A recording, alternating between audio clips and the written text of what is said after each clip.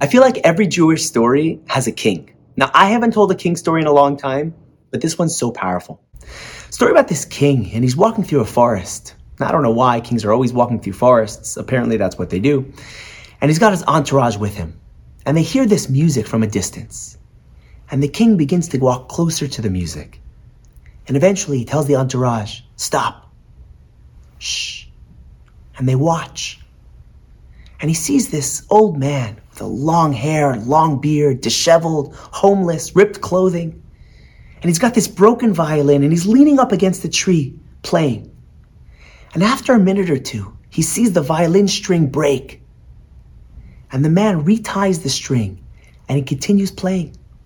A minute or two later, another string breaks.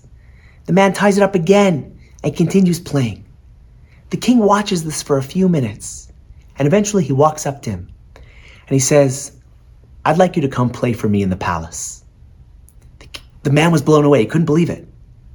The king gives him an invitation, the day, the time to show up.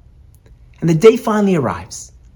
The man shows up in front of the palace. The guards look at him. They say, "Yeah, can we help you?" He says, "I'm here to play for the king." Shows him the invitation.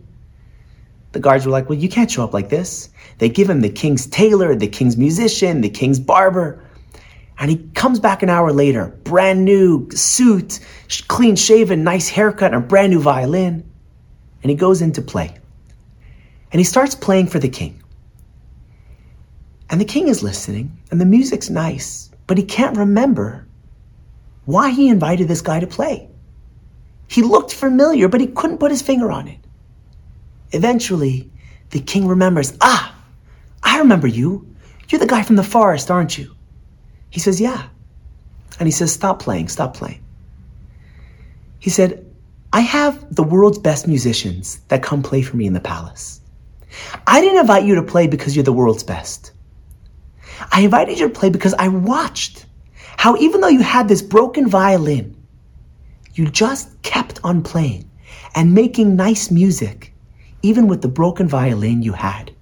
And to me, that was so inspiring." And I feel like this is really the story of every single one of our lives. We think to ourselves, you know what God wants? You know what the king wants? He wants us to be the best. He wants us to be perfect. No, he doesn't.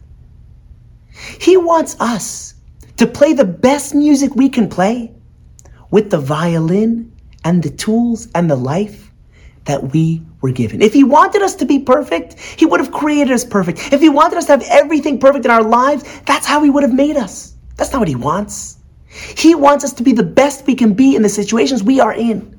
And so many of us fall into this trap where we look around life, we go, look what he has, look what she has. If I had his wife, if I had her husband, if I had those kids, if I had this amount of money, boy, would I play better music. Maybe that's not what God wants. And that's what Rav Tzadok teaches us. The sages teach us exactly that.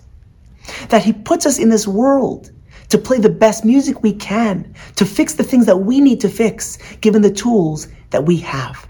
Not to want someone else's situation, but to play the best music we can play with the life that we were given. We have to remember this every single day of our lives, that we just have to do our best. God doesn't want us to be someone else. He wants us to be us and to play the best music we can play with the violins that we were given. I want to thank you all for listening. I also want to thank this week's sponsors. Today's talk is sponsored by Harry Kurkowski and Golda Brown, in memory of Golda's brother, David William Brown, David Zev ben Eliyahu Gedalia Olav Shalom. May his neshama have an aliyah. Thank you for sponsoring. Thank you all for listening, and I'll see you next time on Inspiring Hope.